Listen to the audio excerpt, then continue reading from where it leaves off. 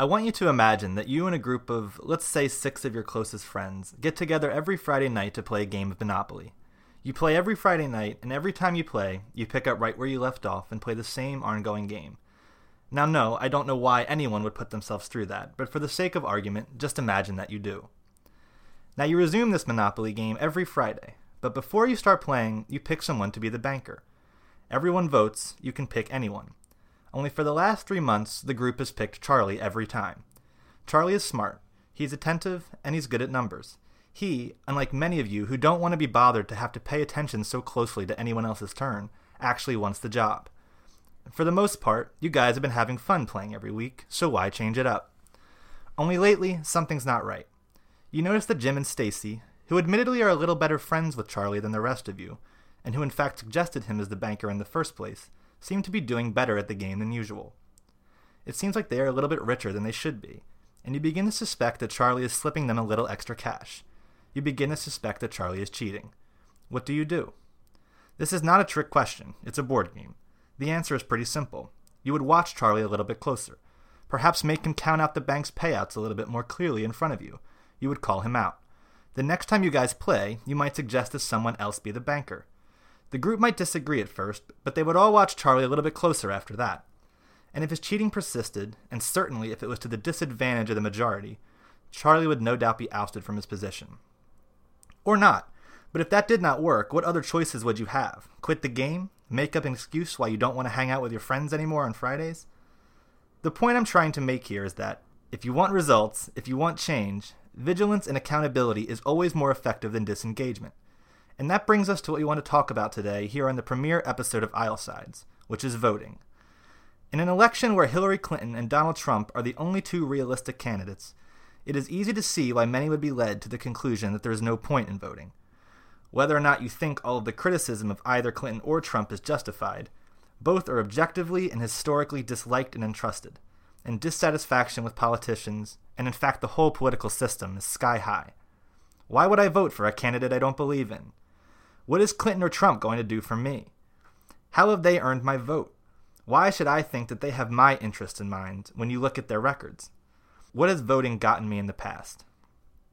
These are all legitimate questions, and all ones we hope to address individually throughout this episode and this podcast.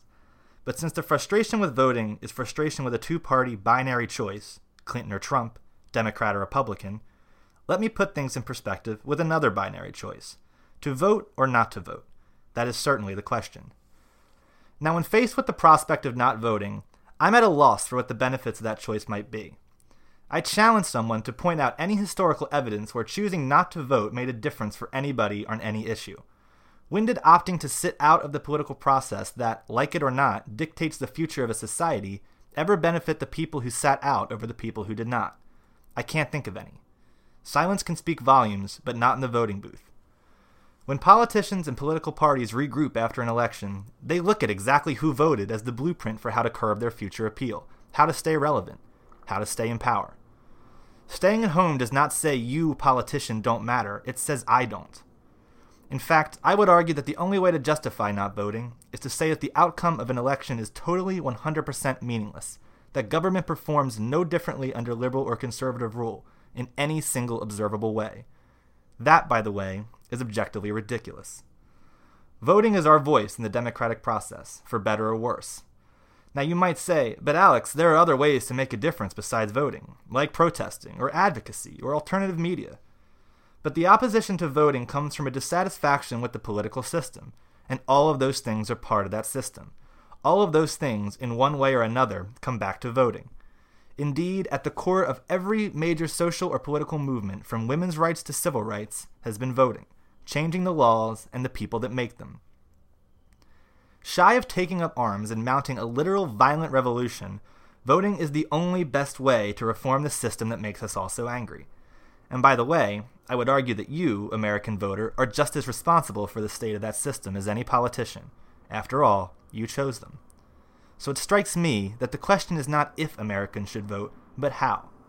And I don't mean just for who, but on what set of principles do we decide? And what should we expect in return? What is needed is not more cynicism, but a fundamental change in how we view the role of voting in our democracy, a right so many have very literally died for, in the not-so-distant history of this country. That is what we hope to do, at least in part today. So let me bring in my co-host, Nick Cardona. Hey, Nick. Alex, I think the one, striking thing from this intro is decisions are made by those in the room. Mm-hmm. I think that's an important point that needs to be made. Decisions from this country to local elections to anything that you can imagine, any decisions that you can imagine are made by those who participate and who are a part of the discussion. And I think that's the point that we're stressing. Yeah, absolutely. And speaking of that room, we're in that room, and we should introduce ourselves on our debut episode here. So, yeah, of course. Why don't you go first? Well, Nick Cardona, political junkie. So, what I do for a living is I do politics. I report on politics, create videos that emphasize how other sides of different issues, how they view politics and how they view certain policies and certain issues. And I think the main goal for this podcast is to understand other sides. And I think that that's what we're going to do, and that's what I've done in my short career in journalism and in communications. And I think that's what I'm going to do with this. That's what I want to do. Yeah. And I'm Alex Garofalo. Nick and I go back to Syracuse University, where we were a couple of communications majors there, and among other things, started a political talk show, Talking Points, which is still going strong. I'm happy to see. It is, yeah. Since that time, I've been a reporter, most recently at International Business Times. I'm currently transitioning to a new gig, but I'm going to keep that under wraps for this episode anyway, until things are more fleshed out. But yeah, we're a couple of political junkies, and I think we're trying to have a discussion here that takes a fresh perspective, that tries to kind of circumnavigate around some of the partisanship and some of the gridlock, and try to dig a little deeper into how people actually think about whatever issue it may be, or the political system in general, and try to probe how people are actually thinking, how people are actually voting, and why. So, and I think it's also important to note that there's so many other either cable news shows that are talking about the horse race and talking about campaigns on a daily basis and what Trump said, what Clinton said, what all these Senate candidates said, and I think that the problem is that too many people are focused on that and not with the issues at hand. So I think that's what we want to do in particular, is kind of ignore the horse race. Yes, it's important. The horse race is always important. It's always important to know what a candidate said on a given day. But what's also important is what is the issues that they're arguing for and the policies that they're advocating for. So I think that is what we also want to do, and what we want to achieve with this podcast is not focus on the horse race as much, focus on the issues that are kind of surrounding the horse race, if you will. Mm-hmm. And as I said in my rambling intro, every issue comes back to voting. There's really nothing that does. I mean, when you talk about politics, you're talking about legislation, and whether you're voting on legislation directly or whether you're electing representatives, it all comes back to voting. And I mean, I've made it very clear where I stand, and I believe you agree with me for the most part, Nick. But I mean, why? Let's talk about why people think they shouldn't be voting, or why people think it doesn't matter that they vote.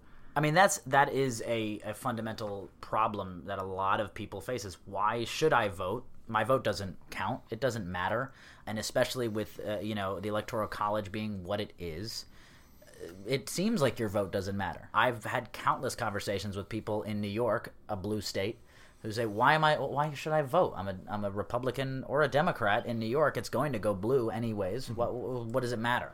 And I think that therein lies, in my opinion, a myth, because yes, New York has traditionally gone blue. It's a pretty blue state. We living in New York City know how liberal and progressive it is, but it affects down ballot races. You mentioned that to me before, and we've talked about that on countless occasions. It affects down ballot races. It affects overall turnout in the state, and I think that I do agree with you, but there are qualms that many people have about voting. Well, I think it's two-pronged right now, especially this election, really in general, but especially this election, where you have people that think the voting process counts them out. Electoral college or states that will always go blue, or things like this, where they think they're such a small piece of the pie, their contribution to the process doesn't matter. Then I think what you were seeing increasingly over the last few election cycles and really culminating in this one is this: I'm so dissatisfied with the specific people on the ballot. I don't believe in anyone over none of them is the perfect candidate to me. None of them makes me feel good inside, like right. Obama may have in 2008 or how Reagan may have in 1980. And why should I vote for someone I don't believe in? Right. And I think they're related, but I think we should kind of parse through both of those issues. Yeah, I think I read an op-ed today by David Brooks, a conservative guy, very conservative guy, has attacked President Obama on countless occasions. But don't tell Trump supporters he's conservative. Exactly. Exactly. He's injured himself with some facets of the right wing in this election cycle. Yeah, and I think and Brooks points out a lot of good on the Republican side and a lot of bad on the Democratic side. He has over his career. Yeah. But he wrote a piece called "I'm Gonna Miss Obama." All right, and his overall point was, we're all gonna miss President Obama because he kind of instilled this integrity to the office. He instilled this hope and change message and all of the glitz and glamour of a campaign trail, and he did do that. And I think to your point about these two candidates in Trump and Hillary, you are truly, people don't feel like these two candidates speak for them. They are extremely dissatisfied. You have the two most unpopular candidates in American history. A lot of people are going to stay home because they just don't see eye to eye like they did with President Obama. They don't see, the whole, can I grab a beer with this guy or this girl? That's the feeling that a lot of voters have, and they feel like they're just being cast aside for voters that are more, Washington insiders, if you will, that are, and I think that's where we find the problem with people who don't want to vote, is because they feel dissatisfied with their candidates. Two problems really kind of leap out at me when you go down that road. One is to say, I am so disillusioned by these two candidates, I can't imagine voting for either one. My estimation, not voting for one of those two candidates, sitting home, just watching the results on CNN, has zero effects on if one of those two people is going to end up altering the course of this country for the next 4 years. Whether you vote or not, it's one of those two. There's not, like I said, don't forget about Gary Johnson. we can get to Gary Johnson later. we can get to this idea. Let's talk about Gary Johnson and later. Rock star turned, Green Party candidate Jill Stein. Because I think the protest vote is a related issue. I think the protest vote is, leagues better than not voting. I mean, I think being part of the political system is ideal, and it shows you're there. A lot of the problems I have with not voting for Gary Johnson and holding up the middle finger to Clinton and Trump, there's productivity to that I don't think there is in staying at home. But with Gary Johnson, I feel like you get into this conundrum where people are claiming they don't want to vote for a candidate that they don't believe in, but they're voting for a candidate they barely know anything about because you don't believe in those two. Right. When you're not really giving this person the requisite scrutiny. If you did, in my opinion, some problems with Gary Johnson emerge. Yeah. And I don't mean about left or right. I just mean basic competency and the breadth of knowledge that I believe someone should have to step into, especially the foreign policy part of being president, which is obviously massive. Which is what is Aleppo? Exactly. Yeah. So we can get to that because I think that's a related issue. Yeah. But this idea that you pulled up an article, I think, right? Like, why? What do people think that they're achieving by not voting? So basically, what this was an article on Bloomberg, and it was kind of an opinion piece in 2014, and they made an argument that you're not going to be informed about the candidates or the issues. So that's a common misconception. Well, it's not a misconception. A lot of people feel that way, that they're not informed on the issues. They're not informed on the candidates. So then why should they vote at all? Mm-hmm. And that's another problem. That's a springboard to another problem where the education factor in this, where people are not paying attention. People are really just disengaged.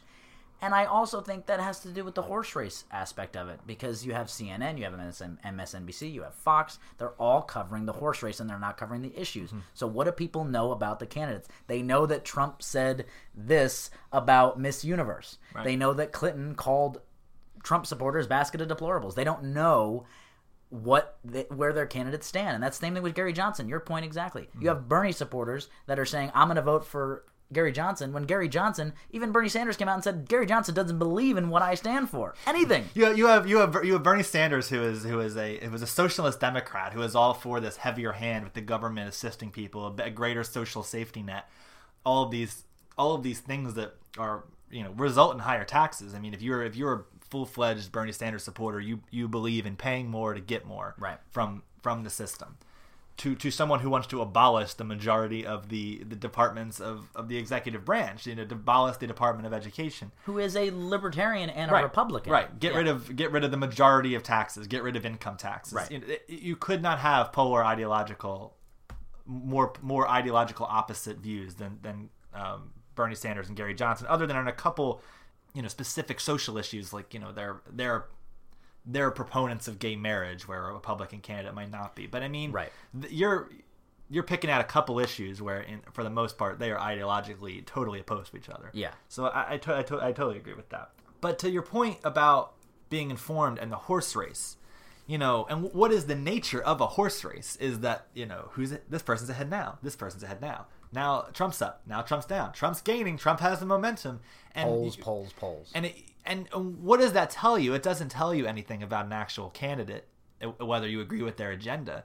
It tells you who hasn't messed up publicly recently. And not every scandal is unimportant. No. I mean, certainly, certain scandals that play into the horse race politics reveal traits or histories or tendencies of a candidate that are important. But just the idea of just something happened and how's it affecting the polls and who has momentum is just really telling you what people are paying attention to, which is a kind of a manufactured perspective by the media. Then what agenda, what platform are people really buying into? Right. And I think one of the other major things that I found in that article kind of concerned local elections and local districts. And I think that's another key point that we have to examine, where one of the reasons, the 5 good reasons not to vote, as this article is titled, none of the major races in your district are competitive. Mm-hmm. But isn't that, to me, that's just, it's kind of ridiculous, because the reason why they're not competitive is because no one is voting. Yeah. And I think that in and of itself is a problem. And a lot of these local elections have low turnout, whether it's mayoral races, whether it's city council races, whether it's congressional races, even Senate races. I'll get that. I'll give them that.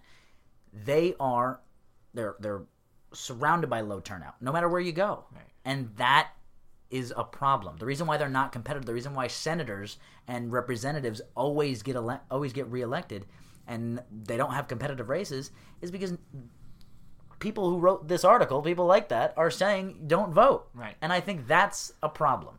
It's a major problem. The down ballot races are very important, and I think that there can be a misconception that that's just about partisan politics too. It's just Democrats versus Republicans. But I mean, all right, people that tend to be very dissatisfied with the system also tend to be, well, not all, but a lot of them tend to be also very informed. It's a lot of people that will, watching The Daily Show and Last Week Tonight, and that, pay attention to alternative media that highlights, or comedy, that highlights the hypocrisy in the system, that highlights the corruption, and it's part of what fuels you going, well, screw all these people. I don't want to be a part of this process. Yeah. But I mean, so many of those problems that they highlight come down to local media. To come down to local government. Yeah. Whether at your municipal level or state level, and those races are so important. And when I kind of opened up here, I talked about how you kind of have to change what we expect to get out of an election. And I think one problem is we have this idea, and I don't know. I'm not a historian. I haven't studied this, and so I don't know how far this goes back and if it's new or not. And we would welcome a perspective on that. But this idea that like everything is supposed to be solved with every election, that we're supposed to have the perfect candidate, that we're supposed to have the candidate that agrees with every single line of how we would like the world to change, and that a person not promising to fulfill all of that, is not worth a vote. Right. I mean, elections compound on each other. And you see this in the real world. I mean, it's observable. You see how the midterm elections undermine President Obama. And whether you think President Obama's agenda was productive for America or would have been harmful for America, it is plain to see that in midterm elections, Democratic voter turnout fell. The Republicans took control of Congress and were able to kind of obstruct his agenda. And so this idea that Clinton isn't perfect. All right, say you're a Democrat or you're left leaning largely. I won't say Democrat. And these candidates could not be more opposed on the issues, right? So it's whether you think they're both equally bad, they're both equal. If you think that, they're equally bad in very different ways.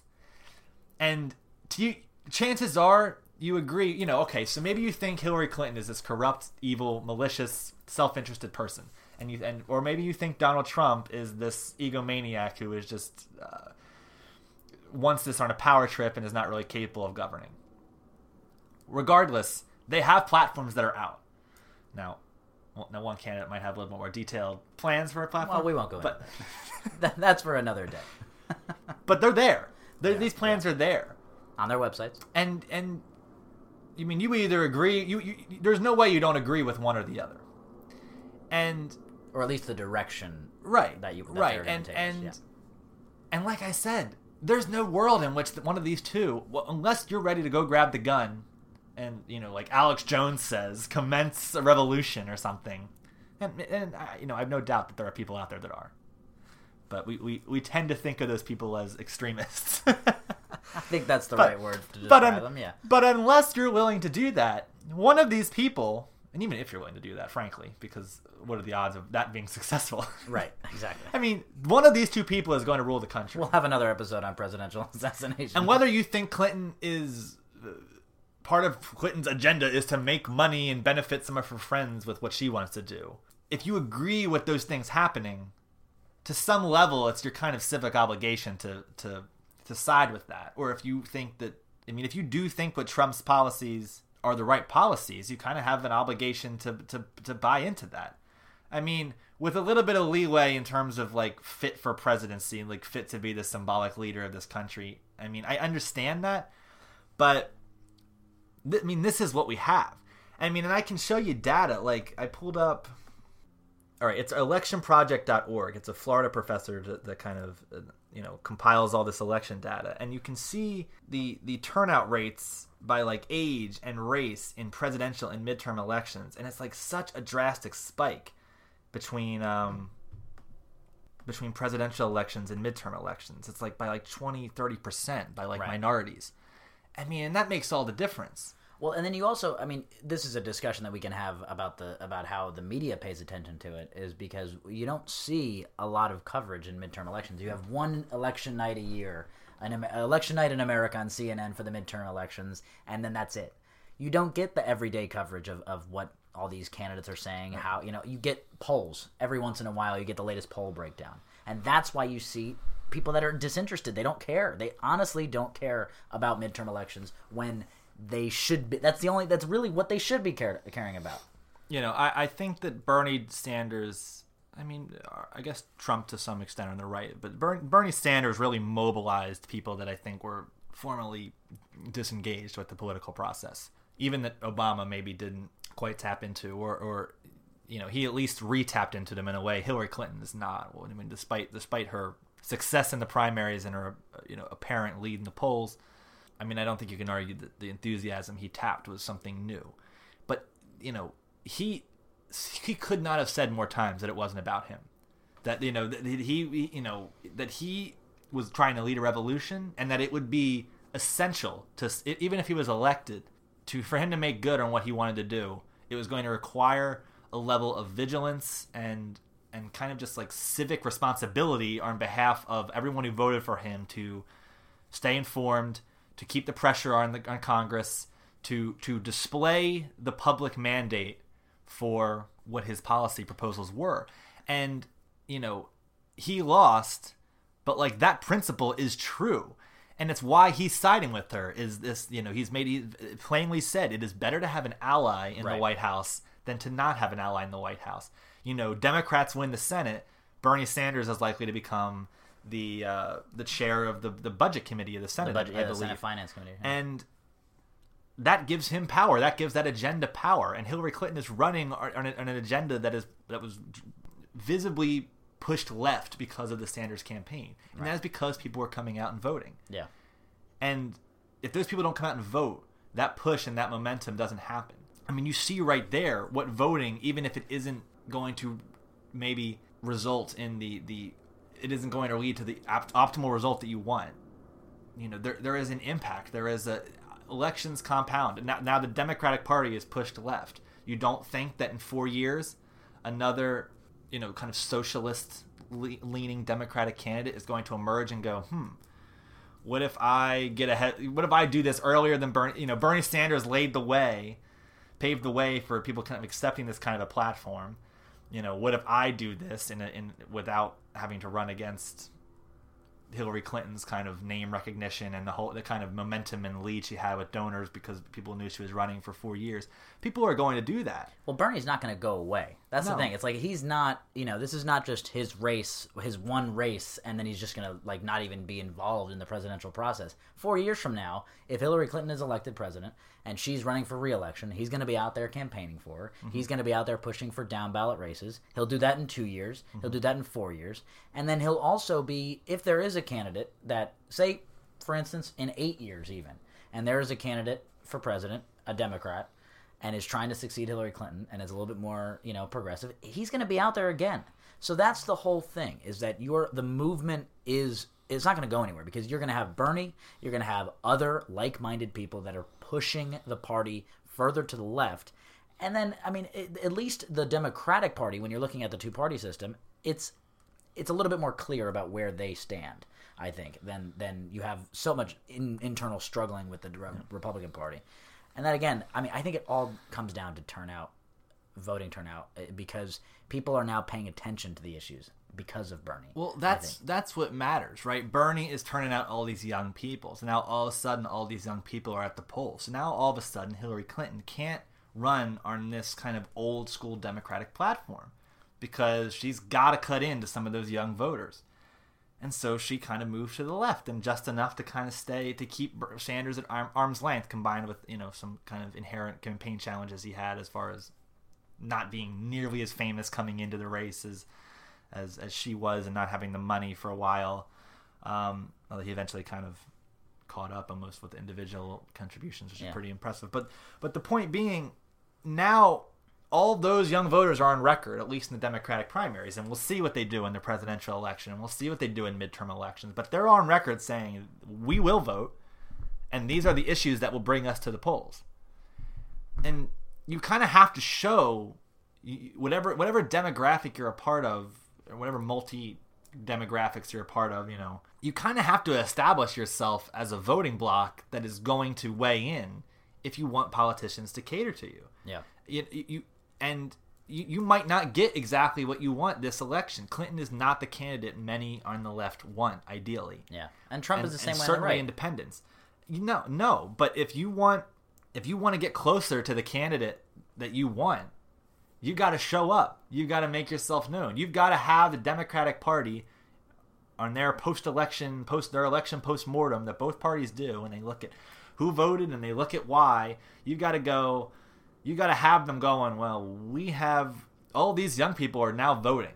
They're not just not just 50% of them to 70% in older demographics, but they're voting 70-80%.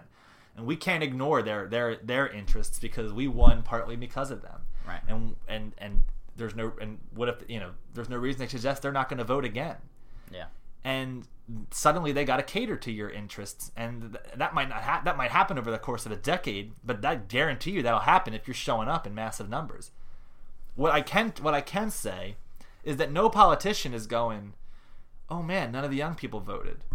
That really makes me sad. That I really take that as an insult. Yeah. And I'm going to, you know what, your ideal, your perfect politician might, like, you have your once every couple of generations, your Bernie Sanders or whatever, that tap into these kind of previously disinterested groups. Right.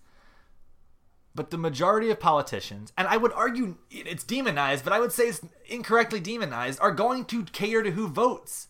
You're voted.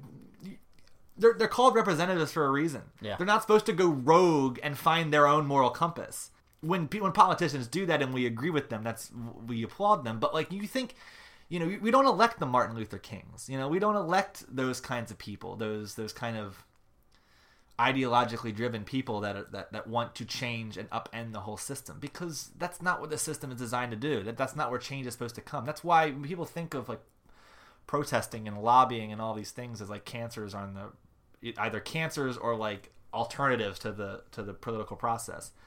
But it's really just the various ways that we put influence and pressure on our representatives. Yeah. But we get what we ask for. Every politician, they're not trying to destroy the world. They're not trying to make America worse. They're just trying to get elected again. Yeah. And if you make it clear that how they get elected again is to serve you, they will fall in line. I guarantee it. And that's kind of a healthy thing. You want politicians that are going to listen to the people that are electing them.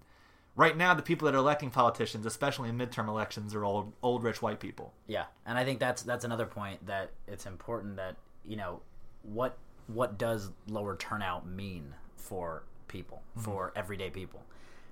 You see a body of government that is not representative of the electorate as a whole, because you have a lower turnout of you're not looking at people that are in minority communities. You're not paying attention to people that are millennial voters. You're not paying attention to those people, so they're not representative of the electorate. You have all of these representatives and senators that are so old that they've been there for 30 to 40 years. They don't even have to campaign anymore. That's the thing. They go home, they make a few phone calls, they get a couple $1 million in donations, and then they're home free. They run a couple ads, they do a couple events, and they're home free. And it's dominated, all of these local midterm elections and even city council, they're dominated by people who have a lot of time on their hands. Mm-hmm. White voters, rich and older voters. Right. That's a plain fact that's who drives the conversation in midterm and local elections. And that hurts minority communities. And that's some of the fault is also on the minority communities for not voting, and because they feel disenfranchised. They don't feel like they don't feel like their voice is heard. That's partly their fault, but it's also, again, that gets into a whole other debate about the educational system in this country and how we don't start from a young age getting people involved in politics. And I think that's also a thing that's another topic for another day. But I think you have to look at why are people not voting, and I think why and what the lower turnout can mean for minority communities. I think that's big. I think you make a good point about there's very legitimate reasons why people are either not informed enough to want to vote, or and we also there's legitimate voter suppression legislation in play in many countries. Where the goal is to make it harder to vote, to suppress voter turnout. And, we also have, I think I read a piece from Fox recently talking about how elections are on Tuesdays because it was convenient for farmers in the 1800s to travel in November on a Tuesday. Well, that's ridiculously outdated. And its implications in today's world are working class people that have a hard time getting out of work on Tuesday because for some reason it's not a mandated day off nationally. They don't end up at the polls because it's hard, and you have to go to work, and you have to get that paycheck. And there's so many reasons. I mean, there's so many problems with the educational system, and there are certainly problems with the political system and the way we vote and the way we elect our leaders. They don't get solved by not voting, though. They don't get solved by not having a voice. They don't get I mean, you kind of have to overcome that. You want to change things, you have to kind of overcome the obstacles. And also, on the other part of that is I think that people incorrectly think of, like, the politicians as this, like, separate class, as if they were born with, like, a P or tattoo on their arm. And it's like the problems that the politicians have allowed to manifest are problems with our priorities as Americans. And there is a you know, chicken egg scenario here where, like, you know, we put in politicians, they kind of injure the education system. Yeah, you have less informed voters that are less able to kind of realize how to engage with the system in a way to change things. And there's some blame that goes on the politicians, but there's no way you cut it, I think, that there's not some blame on the voter to demand that our priorities be in education or you know, fixing some of the problems with the system, or, you know, that at the end of the day, if there was a majority mandate to solve those problems would get through. We see that all the time. Well, I mean, you talk about politicians, and, you know, that's kind of a negative word, I think, in a lot of circles outside of Washington. I think it's you know, in the flyover states, there are a lot of negative connotations with the word politician. But you know what they do? They go the way the public goes. Public opinion matters to politicians. It is their drug. When they see polls out there and they see and they can make a difference, they can try to get reelected with if I vote this way on this bill, 85% of my constituents like that, so I'm going to do that. They love public opinion. So if we as voters, if people across the country demand our politicians to go after certain issues, then that's what they'll do. And I think you said that earlier. It's like you have to demand from your politicians that they do this. Yeah. And I think that's the problem with a lot of people. They don't realize that they have that power, because they do. You hear a lot about issues like gun control, or you hear about legal marijuana, or whatever issue where you'll hear this, you know, the majority of the people support it. So why can't Congress get its act together? It's like, well, and this is kind of a parallel with the Electoral College problem, or, you know, what people would say is a problem with the Electoral College. But politicians aren't accountable to public opinion, straw poll, 53% say yes, 50% say no. They're accountable to to who voted for them. Right. And the majority of people aren't voting. Well, a majority are, but at least in presidential elections, I think it really actually dips below 50% in midterm elections. It gets down to like the high 30s. I saw something. It was between 35 and 45% in local elections and midterm elections. So it's pretty, yeah. I have something from Pew Research here. You know, let's take a country like, we'll take Denmark, or, you know, a particularly progressive country, the kind of country that Sanders was made fun of for trying to make the U.S. more like a Denmark, more like a, you know, 83% of the voting population, you know, the percent of the population that can vote, 83% voted. U.S., 53. So the people are not voting. So people, I mean, so and who is that? By and large, it's white people. By and large, it's more highly educated people. By and large, it's richer people. Right. So, and that's what matters. Like, that is what's got to change. It's great that you can say, I support legal marijuana, and you can be like, look, the majority of the country feels this way. Why won't the politician do something? Well, the majority of the people voting don't feel that way, and the a sizable percentage of the people that support this policy in a poll aren't showing up to make their voice heard in an election. And it all sounds very cliche. It all sounds very idealistic. Your voice and your role in the democracy. But it's fucking true. I mean, it's how it works. Yeah. I mean, you look at, like, and I'll let you kind of pick up with this because I know you looked up some, like, specific election stuff and how the impacts of voter turnout and what it did. But, like, look at an issue like the Affordable Care Act. Yeah. And I mean, there are some serious problems with the legislation that's certainly come out recently. But there's also just like, in just terms of people getting insurance, there are governors, Republican governors all over the country that blocked so many provisions of that act and blocked Medicaid expansion. Governors that won slim majorities, and it's like you issue by issue. That's just one issue, healthcare. But a Democratic governor gets in, embraces Obamacare. That's millions more people in that state insured. And that's when you get back into what I was saying about, look at the agenda, look at what the people want to do. And obviously you've got to pay attention to all of those personality things and all of the scandals. And you have to weigh, does this outweigh what this person wants to do?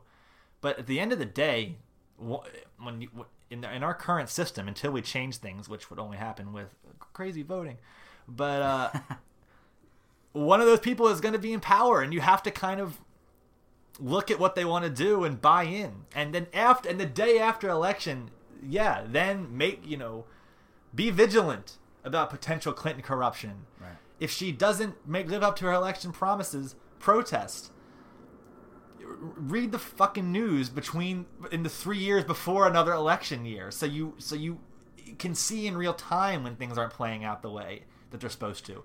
Know who's responsible in Congress for it not playing out the way you want it to. Who's complicit in the kind of crap you're so afraid that Clinton is going to do, or so afraid Trump's going to do, and vote in the midterm elections. And I also think it's, and I've talked about this before, immaturity. I feel like there's a level of immaturity among voters who just don't want to vote because they, one of the things, if you continue to complain about the system, if you're complaining every day about your candidate not doing what you want them to do, and you're not a registered voter, or you don't vote, or if you're a registered voter and you don't turn up to the polls, I don't feel bad for you. To be honest, I don't. And a lot of those, disenfranchised voters that feel like they're not, that the system is just truly, going against their interests, don't complain to me.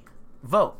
It's just like President Obama said it perfectly at the convention when people started to boo Donald Trump. He said, don't boo, vote. Right. And that is a big problem where people continue to boo and hiss and complain, and it drives me nuts. It's if you really want to make a change, and if you continue to complain to me that you're not getting insured, that that your premiums from Obamacare are going up, you complain to me, and then you don't show up on election day to vote for your candidate, whether that's a Republican or a Democrat that's kind of a little bit kind of running away from Obamacare, then you know what? Your premiums deserve to go up. You need to make the change. It's not the politicians will listen to you if you make it happen, especially local politicians. One of my favorite stats is looking at 2014 midterms. Congress has an 11% approval rating and 96% incumbent reelection rate. Yeah. And what does that tell you? It tells you everybody hates the system. Nobody thinks it's their fault. Right. Nobody thinks it's their representative's fault. Well, guess what? The majority of you out there, if that's how you feel, if the 89% of you that aren't happy, the odds are it's your guys are responsible too. So, and that's on you. I mean, the same principle of, I don't want to put in the effort because what I want to see is not happening overnight. That's lazy. Oh, that's lazy and it's immature. Yeah. Change doesn't happen overnight. Yeah. If you're unable to see, let's go back to like the Sanders Clinton thing. If you think Sanders is the future and you're mad at the political class because it doesn't more reflect Sanders, who you think is a straight shooter and who you think has got the progressive policies of the future. If you're incapable of seeing that Sanders' near takeover of that primary, whatever you want to allege about the Democratic National Committee's bias or any of that stuff aside, he was right there.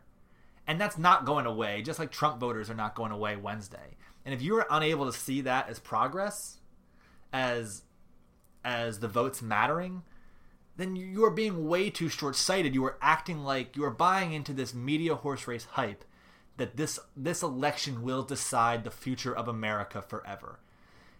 And it's going to decide the course of America for the next 4 years. That's all. It's not the country's not going to collapse. Probably not even if the Donald's in office. You know, as my favorite Republican out of the 17 that ran, Ben Carson said, the always entertaining Ben Carson, he said when asked, "What if Trump wins?" He's like, "It's only 4 years." Right. And I think that's it kind of rings true a little bit. It's both ridiculously. I mean, depending on your intent and context of saying something like that, it's either like recklessly ignorant or insightful. Because, like, yes, will the president be able to do a myriad of important things in those 4 years? That I think it's vital. I mean, we're here arguing for voting. We obviously think that the outcomes of elections matter, but it isn't like win or go home. Like, the Republicans have lived 8 years under Obama, hate everything he stands for, even things they used to support. And you know what? Like, it all hasn't collapsed. Like, I mean, they're still here with. They still control Congress. They have their candidates not too far out from the presidential race, even though it doesn't look like he's going to win. It doesn't all your agenda doesn't disappear when one candidate loses, or when one candidate is not the poster child for the kind of integrity that you'd like to see in the office. Despite all the disgust of Clinton, I have a hard time finding a Democrat who opposes anything she really wants to do. No, because she is inherently she is a mainstream Democratic candidate. Yeah. She's been that way for 30 years. That's a big criticism of her from the Bernie people. But you have to realize that she's a Democrat. Yeah. And she really believes in everything that the Democratic Party believes in. So if you are even a Sanders Democrat, and I'll call him a Sanders Democrat. I'm not going to go because he's a democratic socialist is what he is, you know. People throw around this like, you know, oh, he's a socialist, he's a communist. Okay, let's take a step back here for a second. He's a democratic socialist. It's a little bit different, but that's a topic for another day. But the idea that Sanders voters, I can't vote for Hillary. You're a Democrat. You believe in democratic principles. Vote for the woman who is in line with you more. And that's the one thing that I don't. Another thing that we talked about, Sanders supporters looking at Gary Johnson, the Sanders supporters that are looking at Donald Trump, that is another thing that just boggles my mind. Mm-hmm. The guy agrees with you on one thing, and that's trade, and he doesn't have a plan for trade, and that's another thing that boggles my mind. Is, you know, look at the issues, look at where the agenda is, and if you're a Sanders supporter, Hillary's your person. And if you're even an establishment Republican that's a little bit on the fence for Donald Trump's your man. He's going to listen to whatever the Republican Party says. I guarantee it. It strikes me as a major hypocrisy and kind of oxymoron of the kind of electorate mindset is that, you know, we hate the horse race politics. We want politicians that are going to actually care about the issues, not these. The thing is, if you are bailing on Clinton for Sanders, or bailing on Clinton because you liked Sanders, or you agree with the majority of what Clinton said she's going to do, but you're just like, oh, but I think she's self-interested and she's corrupt. Maybe she's corrupt or something like that. You are buying into the horse race politics that disgust you so much. You are basically saying what they want to do is not as important as how warm and fuzzy their public personas make me feel. And you are falling for the exact thing that you're so disgusted with. Right. You think that the political system is just this big game and you don't want to be a part of it, but you don't want to be a part of it for all of the reasons that you are not seeing the forest through the trees. Right. And like, I think that everybody, and I include politicians, I mean, by no means am I arguing that the political class operates with supreme integrity and exactly the way it should. But this idea that there's no culpability on the voter and that we have no say, none of these, unless you are subscribed to some widespread conspiracy theory that every congressional election in the last 50 years has been rigged, which I'm more inclined now to think that some people think that way. Yeah. Regardless, these people were elected. Hillary Clinton was elected. This idea that, like, these are the candidates we're stuck with. No, these are the candidates that a majority of the Democrats, and that's another issue about voting. You wait till November every 4 years to vote. You don't get to complain about what's on the menu if you weren't out voting in the primaries. If you weren't out engage. You want a third party candidate? Guess what? A third party candidate has to show some support. Like this idea that somewhere independently, a third party candidate is supposed to just like attain this relevancy on their own and just emerge 2 months before the election, and you're supposed to have this other choice. Like God's supposed to just like grant you this other choice. Yeah. Like the reason the political parties we don't have a 2-party system. That's like a misnomer. There's no system. It's what it's developed into. There have been parties that dissolved over the course of the country. You had the Whig Party.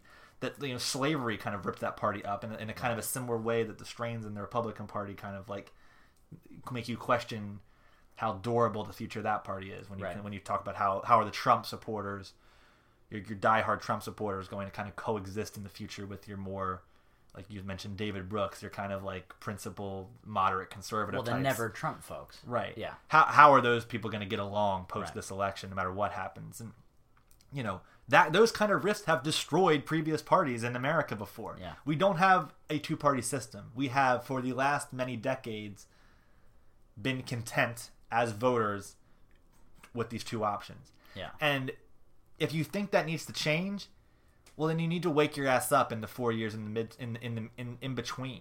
Yeah. And you need to start donating to the third party that you think better reflects your ideas. You need to start trying to get that party to have influence in offices that are not just the president of the United States.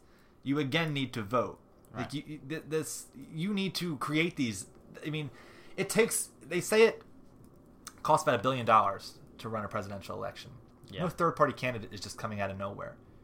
You need to be searching for the options that you want. I just don't get it. One of the things, I mean, I'm going to segue a little bit to something that we talked about before we started here. That we talked about the impact of voter turnout, just as a whole, like not so much for the Electoral College, but as a popular vote.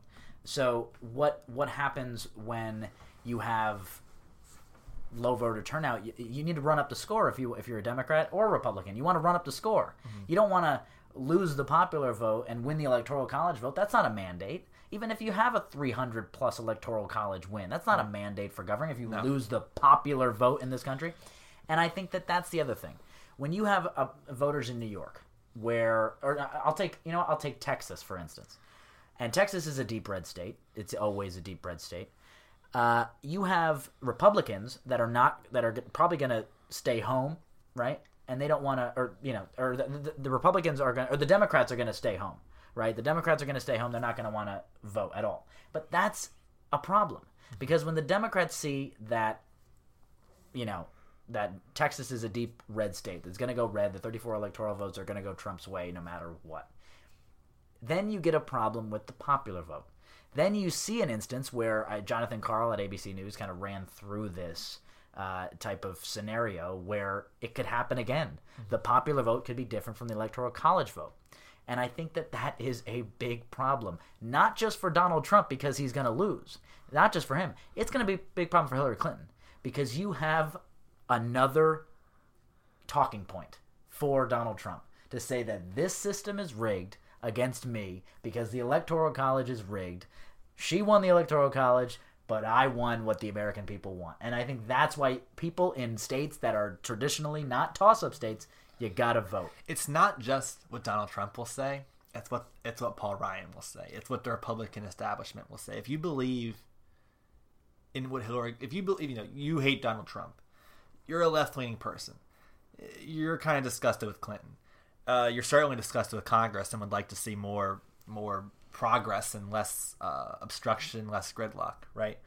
But Clinton just skeeves you out, right? So you don't, you live in a blue state, you're not going to go vote because she's probably going to win your state anyway. Maybe your state doesn't even have that many electoral votes. You don't think your vote matters.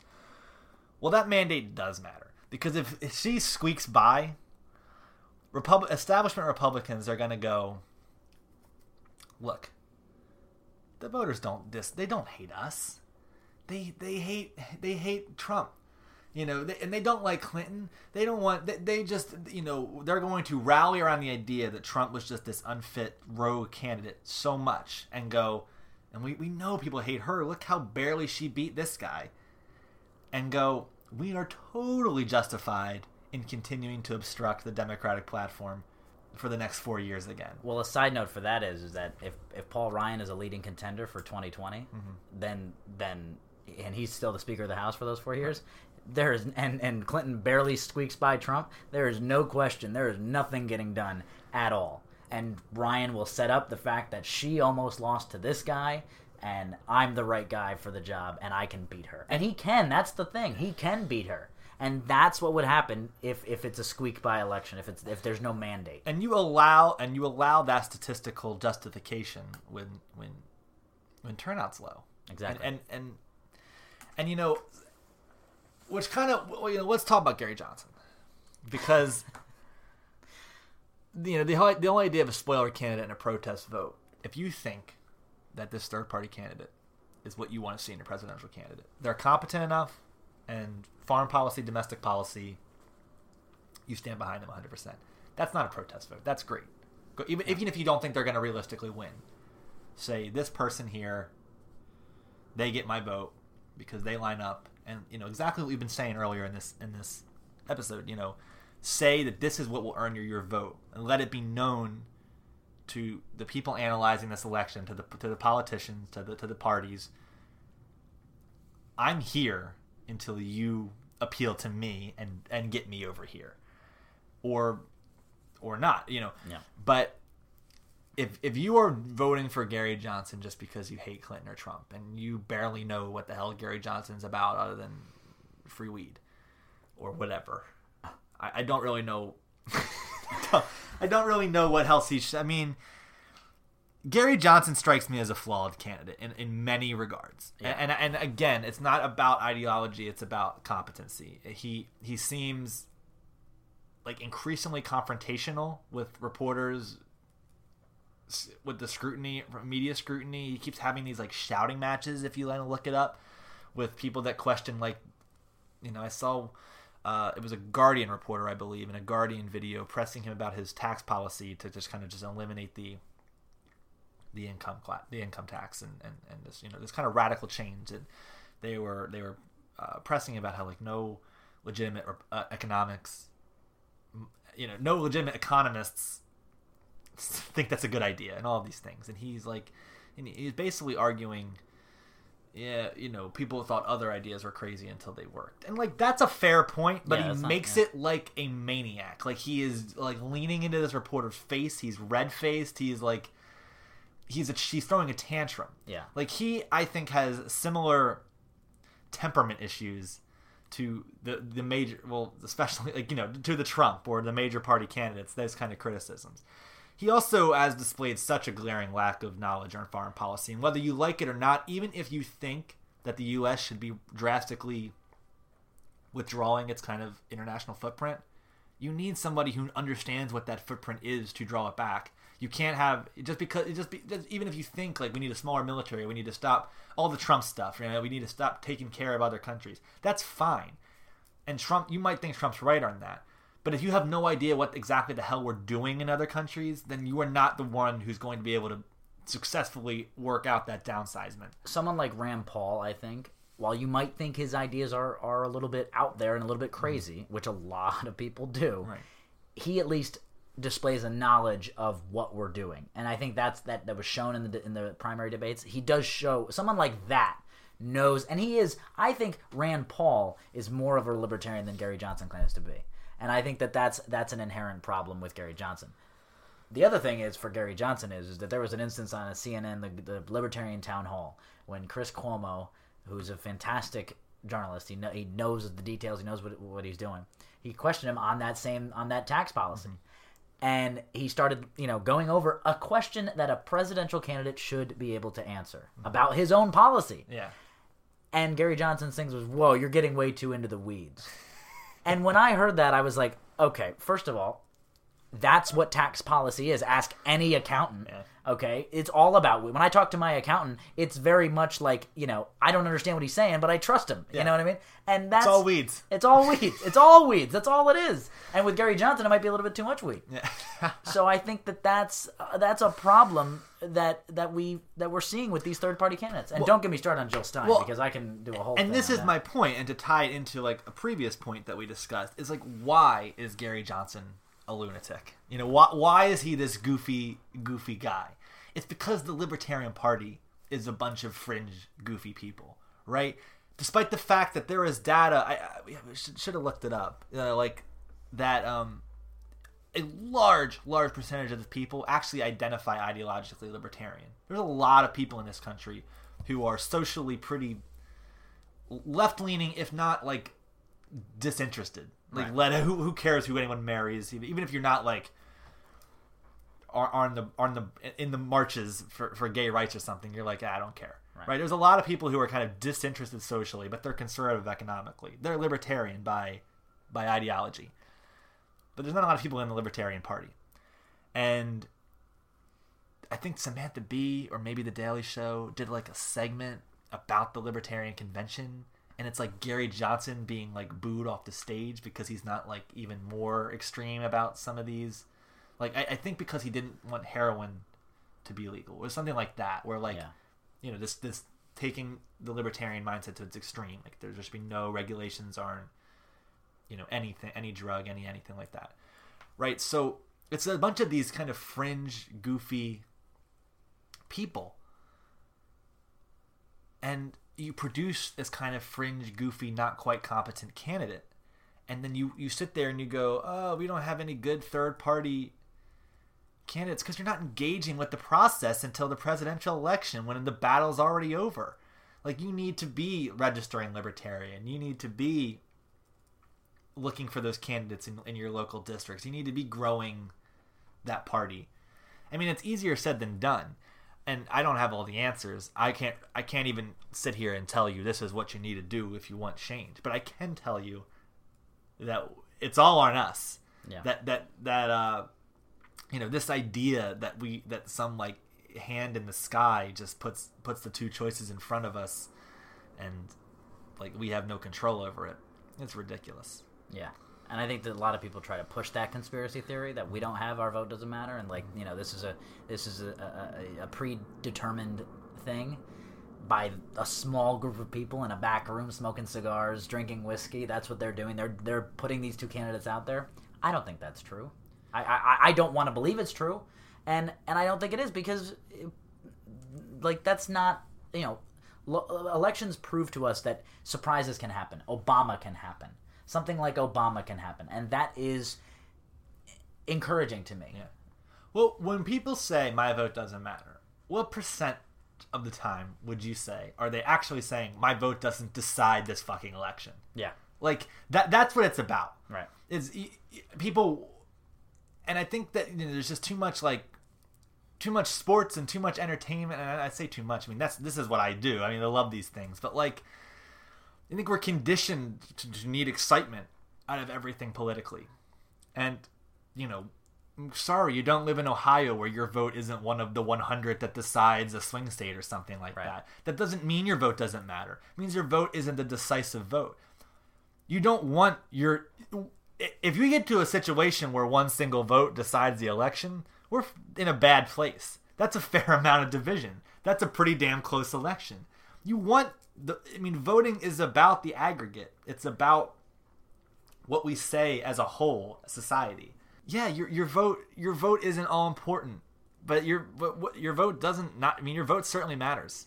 This was Peter Wenner, who is like a conservative think tank person and a writer. Write this op-ed for the New York Times called "In Defense of Politics Now More Than Ever." I'm just gonna cherry pick a couple paragraphs. Okay, so so it says one of John F. Kennedy's favorite books was John Buchanan's 1940 memoir Pilgrim's Way.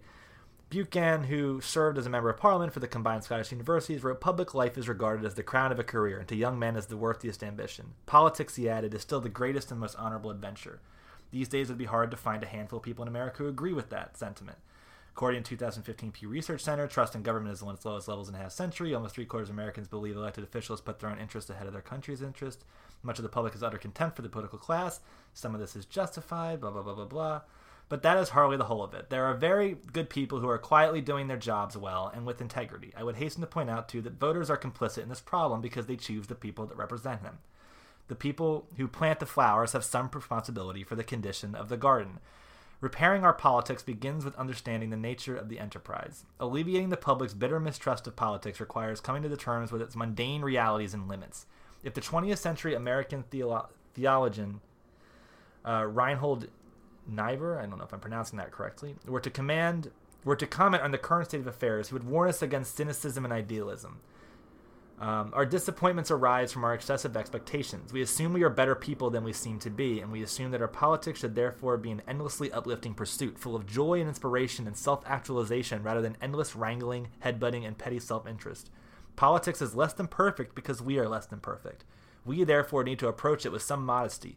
Politics is not like mathematics, where clear premises and deductive reasoning can lead to exact answers. We would all do better if we took to heart the words of the political scientist Harry Clore, author of On Moderation, who says, "There are truths to be discovered," he wrote, "but they are complex and many-sided. The best way to get to them is by engaging contrary ideas in a matter approximating dialogue." That's like preaching to the choir to me. It's right. Just like, what do we expect elections to be? What do we expect votes to get us? Yeah. We're all aware of the diversity in this country, racially, on gender lines, on education, on socioeconomic lines, certainly on ideological lines. We're all very opinionated people with varying levels of how informed we are. How do we expect the majority of this country to elect a candidate and be like, yeah, he's everything I ever wanted? It's just not. That's not how it works. It's always picking. The ugliest way to call it is the less of two evils. I don't really think that's accurate. I mean, but you're always dealing in imperfect choices in politics, and it's always been the case. I mean, go back. You want to go back. History's been very kind to many presidents who did terrible, terrible things. FDR put Japanese American citizens in internment camps. Yeah. Lincoln suspended habeas corpus and jailed journalists who dissented against the Union in the Civil War. Like, every great president has imperfections and has things that ideologically you would go, oh, I don't like that. It's about, you kind of have to divorce. The horse race always puts the perspective on the persona, but you kind of have to divorce the persona and look at the platform and elect the platform you want. And then you need to, and then it's incumbent upon you to spend the next 4 years, or whatever the term is for whatever office you're talking about, because frankly I think this goes for any office, holding that politicians to the fire for how well or not they deviate from that platform. And if they fail to hold up their end of the bargain, they don't get reelected. And I mean, Bernie said it again. I mean, we keep alluding back to Bernie and kind of giving examples of how he ran his campaign. And I'll say another one is that he said, we're electing one of the most progressive platforms in Democratic Party history, right? That's what he wanted to do at the DNC, and that's what he did do. He pushed the platform, so you're voting. He was even emphasizing with his words while he was supporting Hillary Clinton, and why he was saying the thing that we're doing here in Philadelphia is we are putting together the most progressive platform for the Democratic Party ever, which is true. That's what they did. And that is the point. To your point, you are electing a platform. Go with that platform, and if it doesn't meet your standards, vote them out. Right. Vote them out. That's what the whole thing is. People in other countries do it all the time. If you're a Sanders supporter, all of those progressive countries have sky-high voter turnout. Yeah. Sweden, Iceland, Norway, Denmark, Finland, Belgium.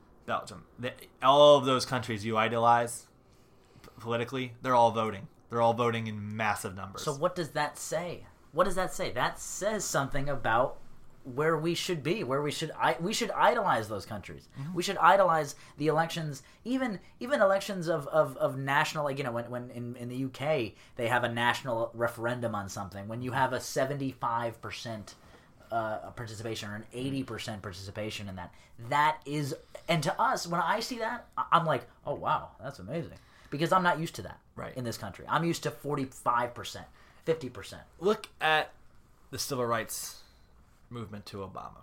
Now, does Obama's election mean that any issues with race relations in this country are over? God no. But my point is this: things change over a long period of time. Voting Rights Act of 1965 happened. And Voting Rights Act, and the Civil Rights Act of 1964 happened. And you know what? Things didn't just get all rosy and peachy for Black Americans the day after. Obviously not. I know we both recently watched the Ava DuVernay documentary, The 13th, about how so much of that legal freedom that was finally granted by those laws was immediately undermined and has been undermined for decades. And right. But things are better, and I would say trending upward. I mean, we're certainly better than we were in the 60s. Yeah. Right? And change is happening way too slow. I don't want anyone to misconstrue anything I'm saying as like there's no reason to be angry. I'm constantly angry about how this country handles race. But the point is, I think the Black community as a community, or at least the activist community, has always been very, because it's always been, those issues have always been so pressing to those communities. I mean, when you're talking, some life and death in many cases.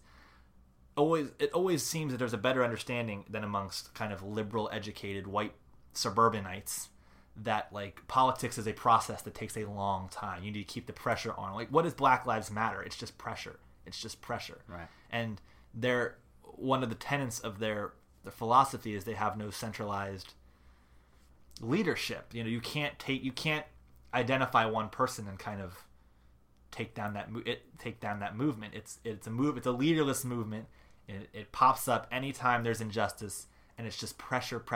You never stop having the conversation until all the politicians start addressing it. And that's how politics works.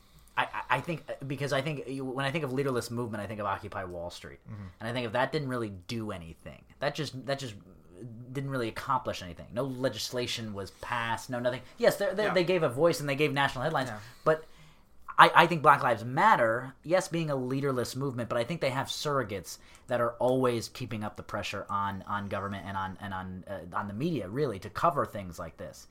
And I think it's a different leaderless movement. Yes, they don't have a national president or a chairman or a chairwoman of the Black Lives Matter community. They don't have that, but they do have leaders in certain communities and in certain states. They absolutely do. I mean, DeRay is right. Obviously your poster child for that. But I mean, even he just came out recently, endorsed Clinton, and then was like, "This is not endorsement on behalf of Black Lives Matter." I mean, like they have their surrogates that will go on CNN and talk and that will interview people, but it's not like I would contend that part of the difference between an Occupy Wall Street, which I think I might view it as slightly more successful than you do, but even still, I agree with your larger point, might be because there was just more concrete problems and concrete solutions just inherent in the issue of kind of police brutality that just solving income equality doesn't quite present as easily. Yeah.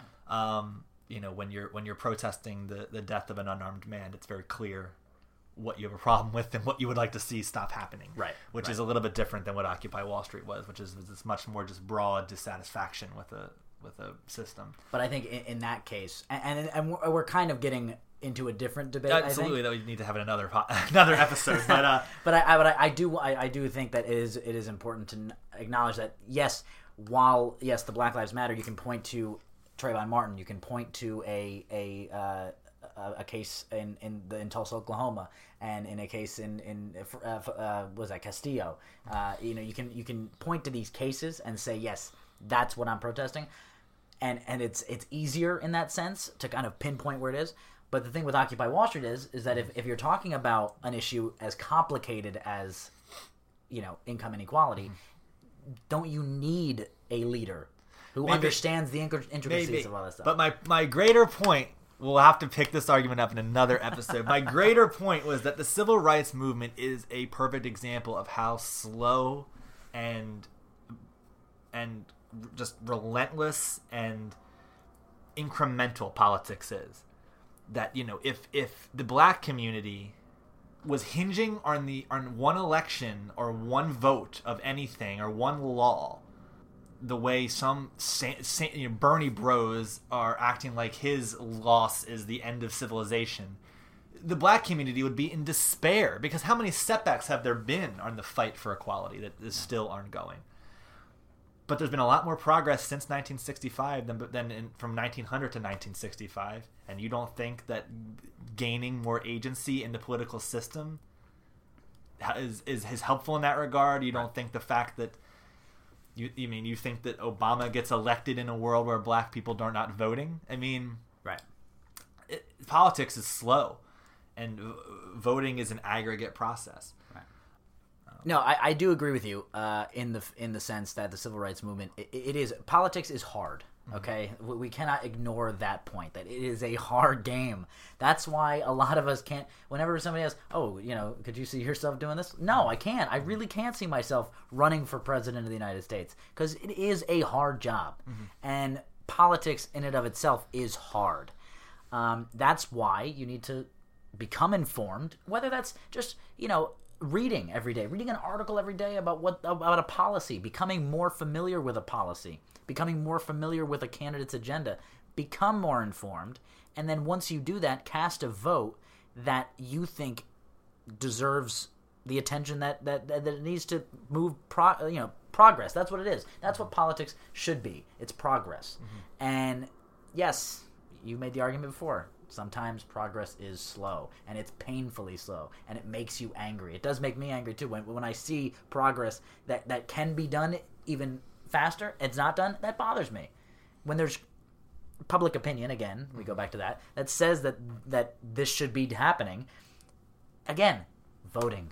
We keep coming back to this, and that's why we chose this topic, because all of these issues that we're talking about all come back to voting, and I think that's what we wanted to get out of this entire thing, is that you need to vote to make your voice heard, to make that progress happen. I think we got to kind of start bringing this home. So I'll make one more point. If this election has done anything, you mentioned that David Brooks piece.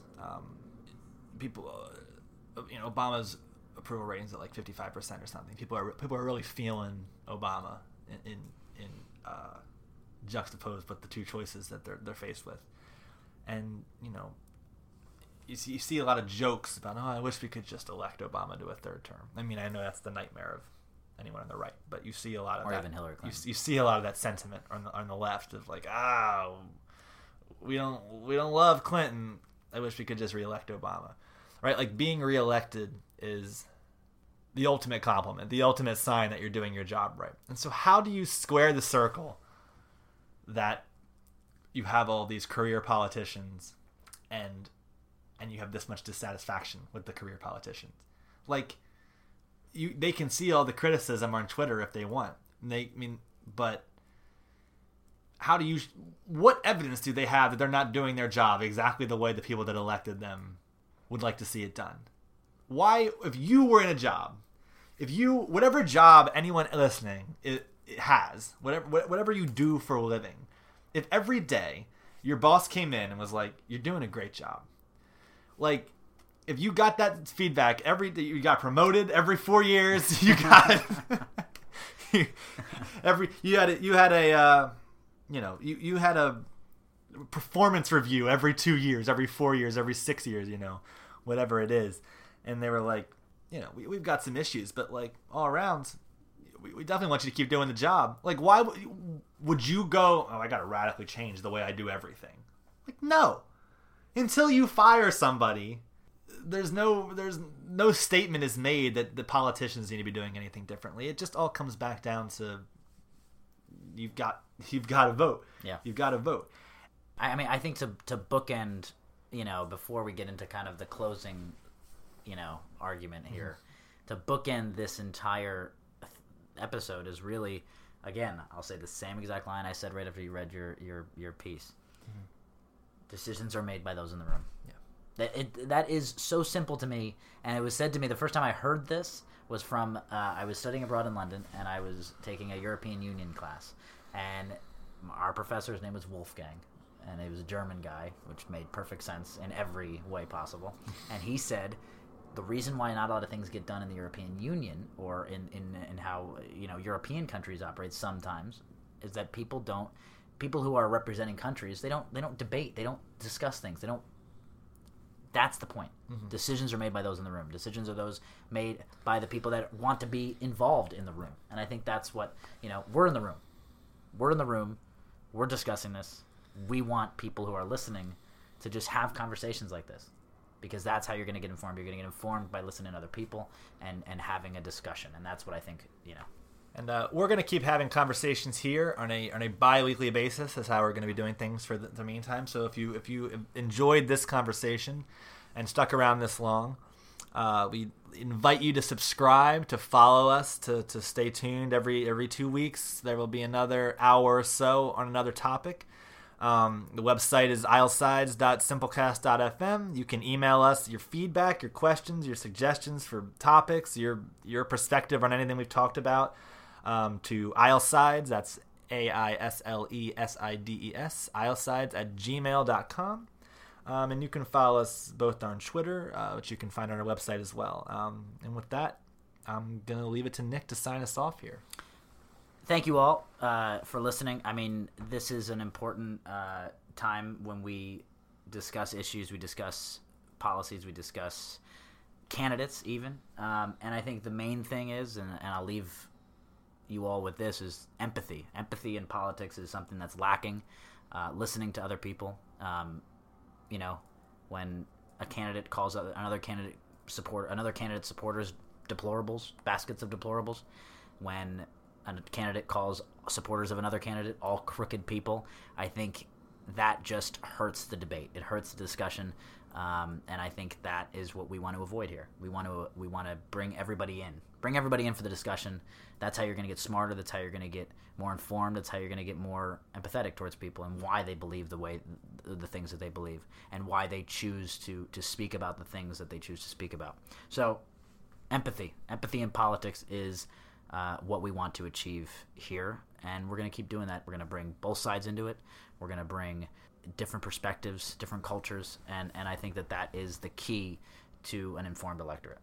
So with that, thank you all for listening.